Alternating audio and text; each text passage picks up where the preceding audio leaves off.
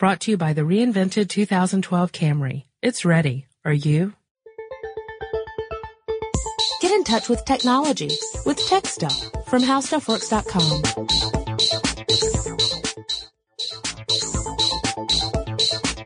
Hello again, everyone, and welcome to Tech Stuff. My name is Chris Pollette, and I am an editor at HowStuffWorks.com. Sitting across from me, as usual, is senior writer Jonathan Strickland. And Leon is getting larger. You've been threatening to do that for a while now, haven't you? Yes, I have. So today's episode comes to us courtesy of a little listener mail. This listener mail comes from John, and John says, "Hi guys, I hope this email goes through. I didn't see a contact email on your webpage, but I always hear you announce it at the end of your podcasts." It got through, John. First of all, I love listening to your podcast. You guys are great, and the subjects you discuss are also. Keep up the good work. My question is in regards to Google Maps traffic overlay. I usually check it before I leave from work in case I have to take an alternate route due to a traffic problem. I'm wondering how Google can display how the relative speed is of a particular stretch of highway or road. Do they use cameras? Do they measure cell towers handing off phones? Do they rely on people calling in? Google seems to have a lot of public information gathered in one place, but I don't know how they got their real-time traffic data. If you've already done an article or podcast on this that I've missed, just please direct me in the right direction. It'd be great to hear an answer on the podcast, of course. I am really interested in the answers, so any way you can help would be appreciated. Keep up the great work, John. Thanks, John. You want to know the fascinating thing about that, John, is they're getting it from you. Yes. Actually, if you're using any kind of cell phone that happens to have a GPS receiver in it and also is using Google Maps with the My Location option turned on, you are contributing to the information that Google is using to generate those traffic overlays. And that's pretty cool. Well, it depends on how you look at it. You might be afraid, for example, that, hey, wait a minute. So I have Google Maps for mobile turned on my phone. I thought I was just checking out the traffic. You mean they're taking information from me? Google actually would say not to worry too much about that because they're not really taking any identifiable information from you. However, they are also taking pains to mix it in with other information, taken from other customers. So, don't worry so much. You're not being peeked upon and they aren't following you on your way to work. Right. Probably. Let's give an overview of exactly what's going on here so that we can kind of discuss where the concerns come in and how Google has decided to try and meet those concerns. Because you raise a really good point, Paulette. I mean, that there is a privacy issue here. What if you're not driving to work? What if you're driving to, say, I don't know, maybe you're driving to the hospital and you don't necessarily want people to know that you have to go to the hospital. You know, it's none of their business. It's your business. Mm-hmm. And the thought of, well, does this mean that there's some technology tracking my every move and that if someone were clever enough, they could figure this out? We'll get to that. So generally what's going on is when you're using these devices, the GPS receiver is what is identifying your location. Mm-hmm. Now they can use cell towers to try and approximate your location. Mm-hmm. But that's usually within about it's not really that accurate.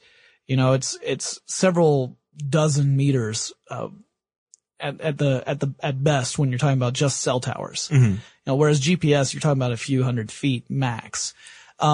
So cell towers not that great when you're looking at trying to figure out, the traffic patterns of a particular area, because if it's narrow enough, theoretically, you wouldn't be able to narrow it down to a specific street, right? Mm-hmm. Like, especially if the city's laid out on a grid, you might be like, well, north-south travel seems to be going pretty well, but we aren't really sure which north-south street this guy's on. Mm-hmm. GPS, however, gives you a much more specific location. So what happens is you've got the GPS system identifying where you are, and then your phone is contacting the cell towers on a pretty regular basis. Yeah, as a matter of fact, this wouldn't work if you didn't have a phone. If you had just a GPS receiver, you'd kind of be out of luck because a typical GPS receiver, just a plain old receiver, is receiver. It's not a transceiver. It's not sending information back to the satellites. Right. So Google gets the information, the GPS information is going to your phone, and your phone is contacting the cell towers, and that's how Google's figuring out where you are. Right. And so what happens is it sees, think of your car as just that little dot. If you turn on the My Location, you Yes. know what I'm talking about. But if you don't have it, here's what it looks like. You open up Google Maps, you turn on your My Location, and then you get a little blue dot that indicates your specific location on the map. As you move around, the little dot moves around. Well, what happens is Google will track how fast you're moving along a particular route and extrapolate from that how traffic must be moving. So this is not really useful unless Google's able to do it with lots and lots of users.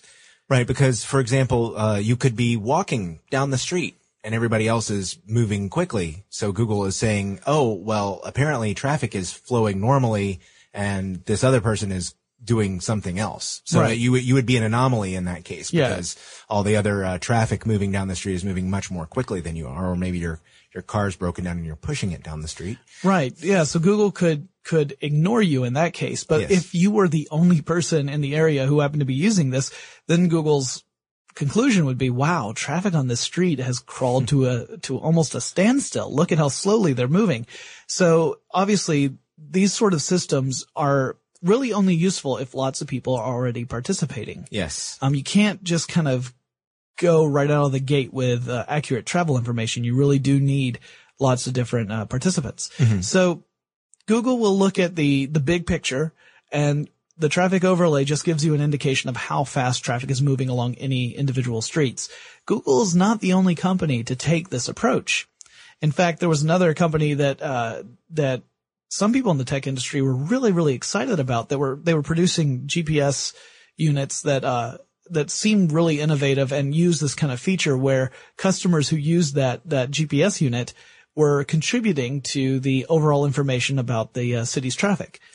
Yes. I was actually one of those people because I saw the company's technology at CES 2008 and was really, I was thinking how cool it was that they had a way to identify the businesses around where you were and give you an idea of what was going on because the information from the GPS receiver was blended with internet and you could see, you got sort of a augmented reality effect, really. Right. So, and I assume we're talking about the same company. Let's make sure. Dash? Yep. Excellent. Yep. Well, why? Oh my gosh, listeners, you just got to hear a Renaissance Festival slip up. I said excellent well. Oh man, I've already been working there for a few weeks, just in case you guys were wondering, and it is starting to seep into my normal speech. So feel free to write in and chastise me for doing a festivalism because I can't believe I did that. All right, anyway, blooper reel. These two systems work very similarly. You've got a centralized computing system that is collating all this data, right, and then sending it back to the individual units. But the individual units themselves are what is contributing to the data. It's this kind of interesting circular system.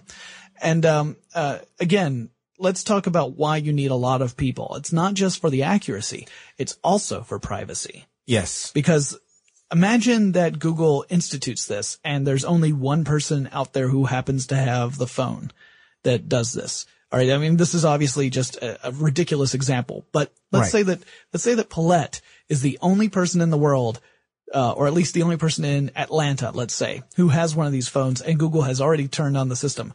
That would mean that the system would become not a traffic system, but a, hey, where the heck is Paulette now system? I'm the one, in case you were wondering, I'm the one wearing the red and white striped shirt and the toboggan. Right. He's also carrying a cane. Yeah. So anyway, that's why you need lots and lots of people, because if you don't have a lot of people, it actually is possible to figure out, oh, this has to be, so-and-so because he lives in that part of town. And look, where's he going? Oh my gosh.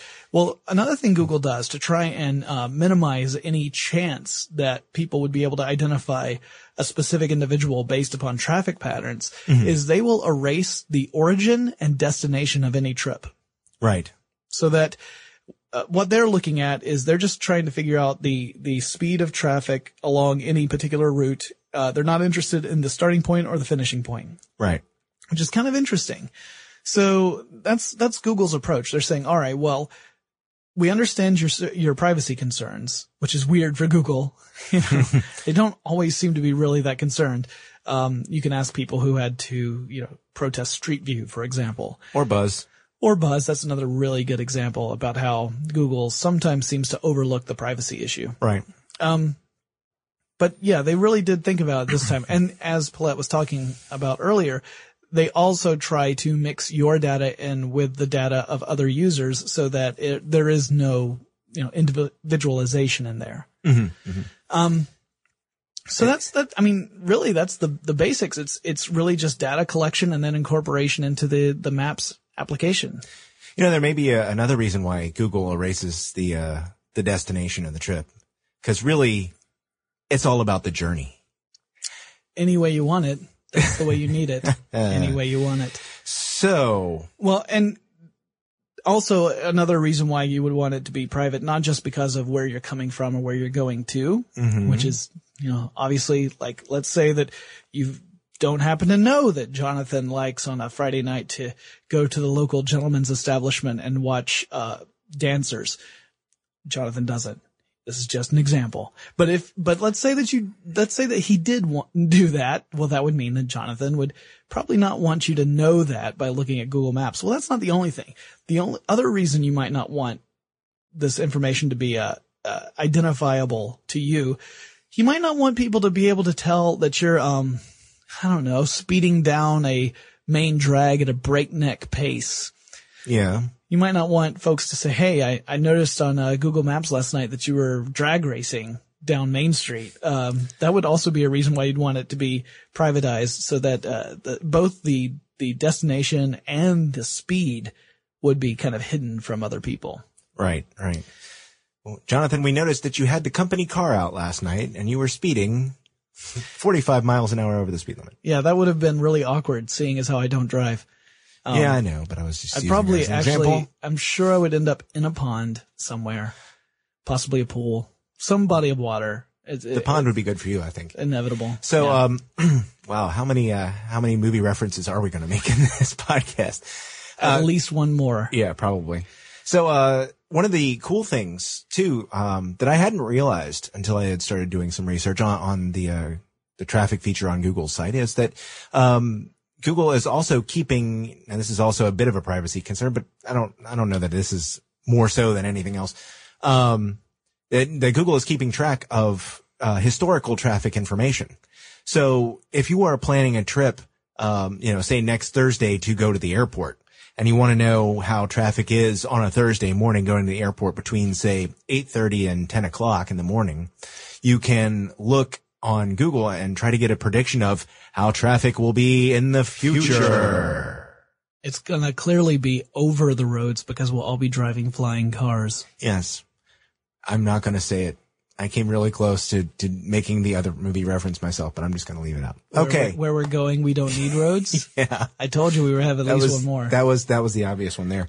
But no, I think that's a very useful feature because, it just seems like, you could easily plan a trip that way. Something time sensitive like that especially is going to benefit from having that information. So, if you're not concerned about the privacy feature thing, there are lots of people who are going to be concerned about it regardless of what the company tells you. Sure. Then it can be useful to have that information and contribute to everyone else's overall, knowledge of traffic patterns over, the recent past few minutes, as far as traffic is concerned, but also in terms of a historical sense. But Google's not the only one who does this. No. Like we said, Dash does it as well. Mm-hmm. And some systems incorporate other elements as well, not just the user traffic or user experience, but they'll incorporate things like if they might have a report about a big event that's going on downtown. Sure. And will automatically factor that in when routing your trip, so that way you don't end up going through a street that's been closed off for that day. Yeah. Or even some might even incorporate weather reports. Yes. The more advanced you get, the more information they'll bring in to to factor these things in before you go on a trip, which is really kind of cool. A lot of them use a system completely different from Dash and Google. Oh, yes. Which, definitely. One of the thing, a lot of them, the GPS receivers that are not phones, they're just the GPS receiver. Yeah. They'll also have a second receiver in there besides the GPS signal to accept traffic message channel signals. Oh, sure. Now the traffic message channel is, that's a way of sending real-time traffic information out, usually over an FM signal, but you can also do it over satellite. And you send that out to subscribers to your service. So various companies have their own specific frequencies, like TomTom has its own frequency in various cities, that kind of thing. And what'll happen is the company will send the real-time traffic information out, and so your GPS will update automatically. And this way, if let's say there's a big wreck on one of the highways, it'll come back with that information and give you the chance to reroute, in the middle of a trip. There are some problems with this technology in that a lot of the companies that use it, they kind of have their system laid out on a grid. And so, because that's just the way the maps are. So when they have to mark down where an incident occurs, because it's a grid, it's not terribly precise. It's not like you can put a thumbtack exactly where the incident happened. You get an approximation. Right. Sometimes that approximation is wrong, because let's say that there's an incident that's at an intersection, and it may mean that one road leading into that intersection is affected, but the other three aren't. Well, if the grid isn't exactly placed at the intersection in the proper way, it may show up as affecting the wrong road. So your route may say, oh, well, you can completely go this way. There's no problem here. It's unaffected, when in reality, that's exactly where the problem is. Right. So it's not as precise as it needs to be. It's not foolproof, in other words. Right. Meanwhile, you're cursing because you got stuck in traffic somewhere. Right. You wanted to turn left and the road's completely closed, and you thought the road to the right was going to be closed, but it's fine. Right. Yeah, that's very irritating. Going back to something that you had said earlier, talking about incorporating weather and different events. Of course, a system like that, it involves human interaction. It's not completely computerized. TrafficCast is one of those companies that does that, and they actually are the company that provides Yahoo with its service that you can see on the Yahoo Maps website. And one of the things that has improved about traffic information in general, I think, is that both systems, both Google and the TrafficCast system used on Yahoo and other sites, is that they're starting to show information for arterial streets as well, not just the major highways. And it's done, TrafficCast's system is done is handled partially, through human interaction, partially through other kinds of sensors. Like, for example, they use the remote traffic microwave sensor, which tells whether or not you're making burritos in your car. Wow. Oh, no, I'm sorry. That was my wrong notes. No, I was really disappointed there. No, not so much. No, it's a traffic sensor that uses microwave signals to figure out what's going on. It can actually go across several lanes of traffic to identify the number of vehicles and their speed, either from the side or from the front. And it can, as a matter of fact, it can monitor up to 8 lanes according to the information from TrafficCast's website. But it can get an idea of how fast you're moving. Now those are stationary. It doesn't work the same way as having the GPS system through the maps function in your phone.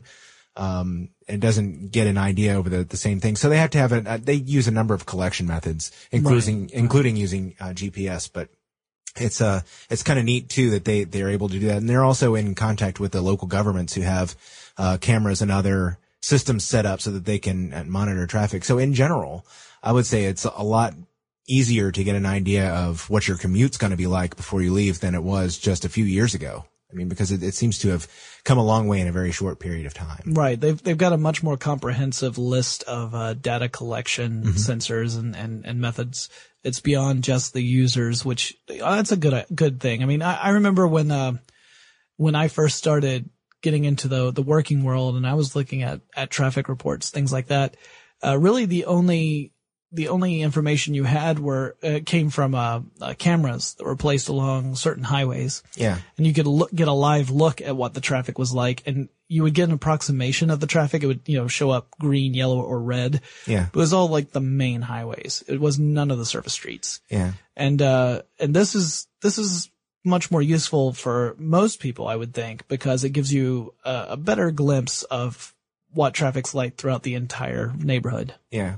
Yeah. Or, then you got the other option, which is the traditional, Traffic Copter 5, over the main thoroughfare. Yeah. Was that an episode of WKRP?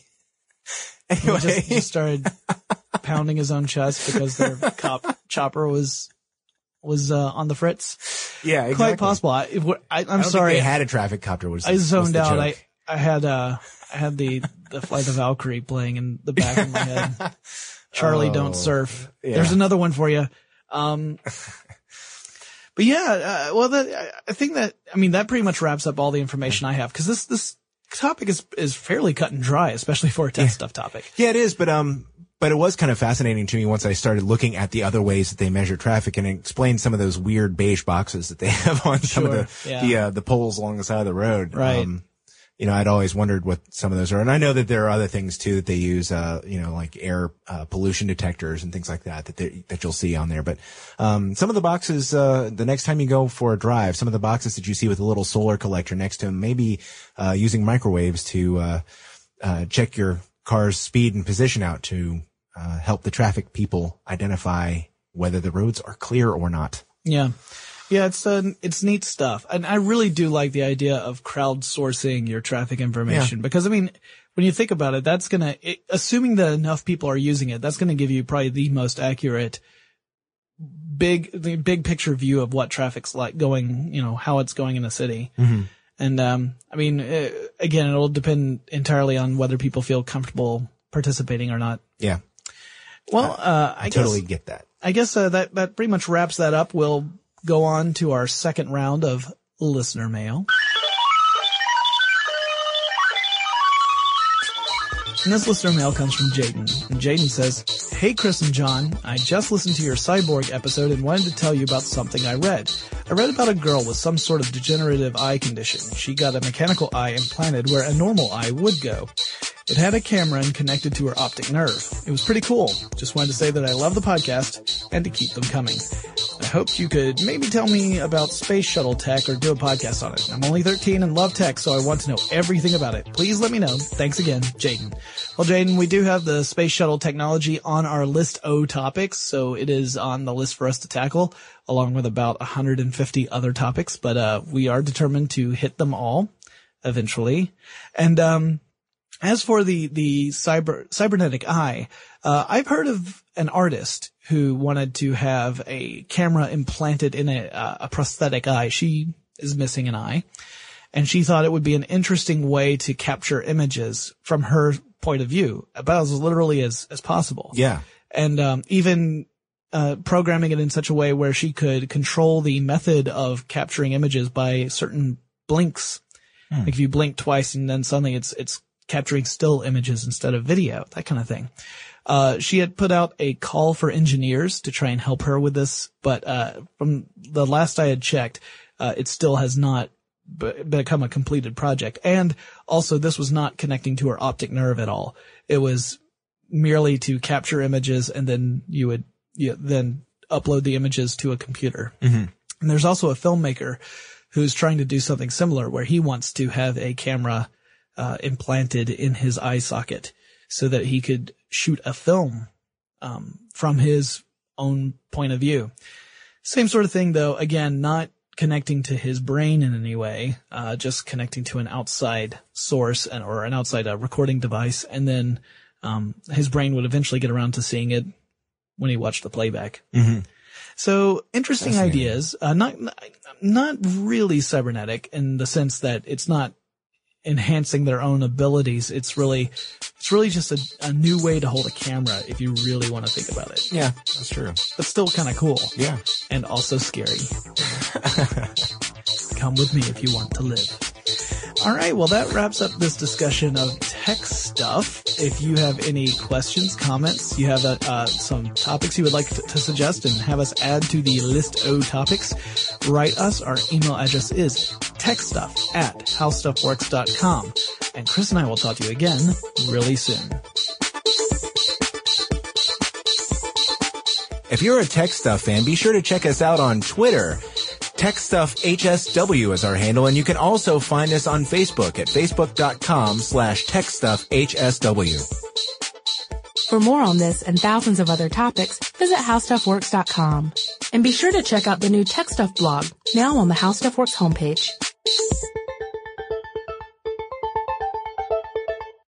Brought to you by the reinvented 2012 Camry. It's ready. Are you?